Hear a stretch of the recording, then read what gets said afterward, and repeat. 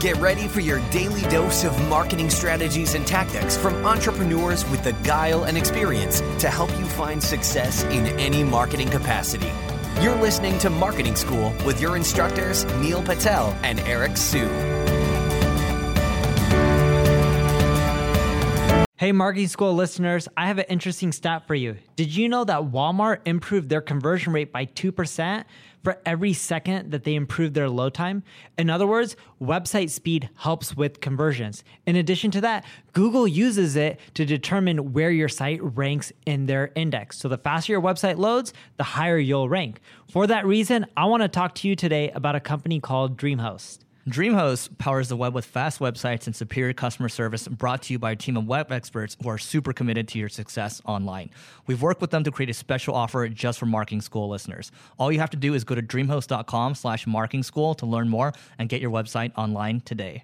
Welcome to another episode of Marketing School. I'm Eric Siu. And I'm Neil Patel. And today we're going to talk about how marketing can help your sales team. So Neil, I think Kissmetrics is a good example of this, of how marketing has helped in the past. Do you want to talk about that or something else? Because I think you have a couple examples right off the top. Yeah, with sales, whether it's inbound or outbound, the more people that see your brand, the more likely the sales guys are to close deals. Even if they're doing outbound and emailing people, if others have heard of your company, you're much more likely to get conversions. So the way we like doing it is with marketing, focus on things like case studies.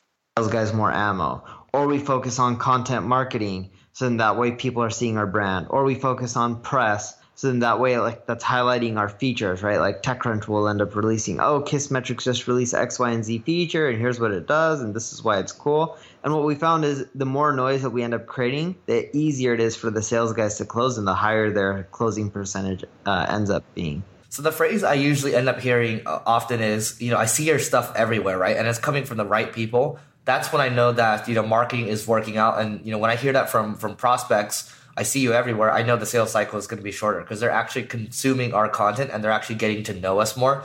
Especially when you have something like video or podcast, they actually get to know you more and it becomes a lot more intimate.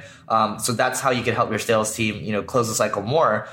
Because they feel like they know you, or close the cycle faster because they feel like they know, whoever it is representing your company on a more intimate level. So, we already talked about all the content marketing things that you can be doing. Neil talked about the rule of 7. So I think it's just important to be out there. And instead of, I do think it's important to have an outbound sales team. But at the same time, sometimes I look at some of the other agencies out there that have heaps and heaps and heaps of salespeople.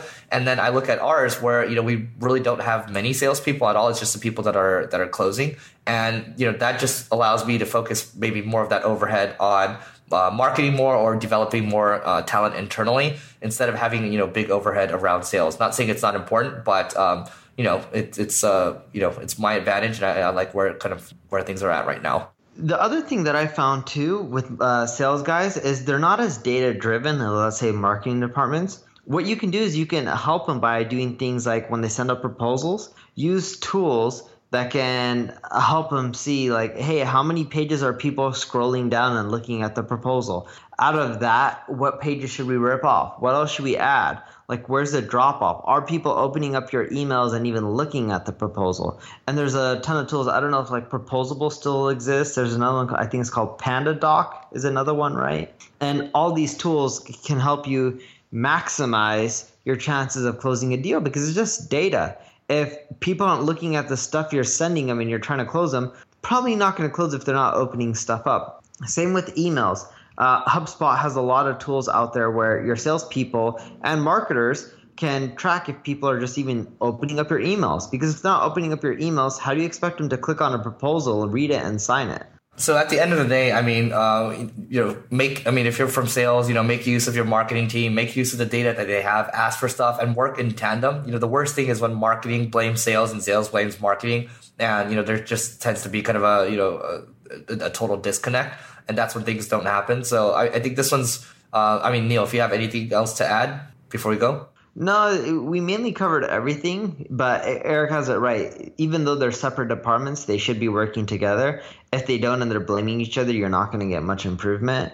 And I've seen this. I've seen it in my own company in which sales blames marketing and vice versa. Like, oh, marketing drives really bad leads this week. Or best of all, they're like, yeah, it was a great month, but next month we don't know what's going to end up happening because the leads aren't looking as good. Like, it's just the same bullshit responses or excuses on both ends.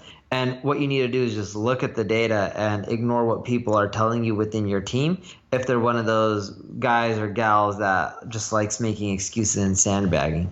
Yeah, that's really important. I mean, there's a lot of people that go off of gut feeling. And then the thing is, when you have the data there's nothing that can be argued. And there's only so many times that they're going to be arguing it before they start to realize, like, damn, I need to fix something and I'm not going to be able to wiggle my way out of it. And in that case, sales is really data driven at the end of the day. So make sure you're tracking your numbers. But before we go today, we actually have a giveaway that we're going to be doing almost on a weekly basis. So this is Crazy Egg. This is actually Neil's tool. So do you want to talk about what Crazy Egg is for at the moment or for a moment? Yeah, sure. So if you're having visitors come to your website, or even if you don't have a ton of traffic, Crazy Egg will show you where people scroll, what do they click on, what do they not click on. Through our WYSIWYG feature, you can even make changes to your design, run A/B tests. And best of all, you can even monitor mouse movements and be like, oh, here are what's the users that convert to, and here are what the users that don't convert. Here's their mouse movement and patterns. From there, you can make changes and increase your visitor to conversion rate. Great. So if you want to get access to this giveaway, there's actually multiple ways to get more entries.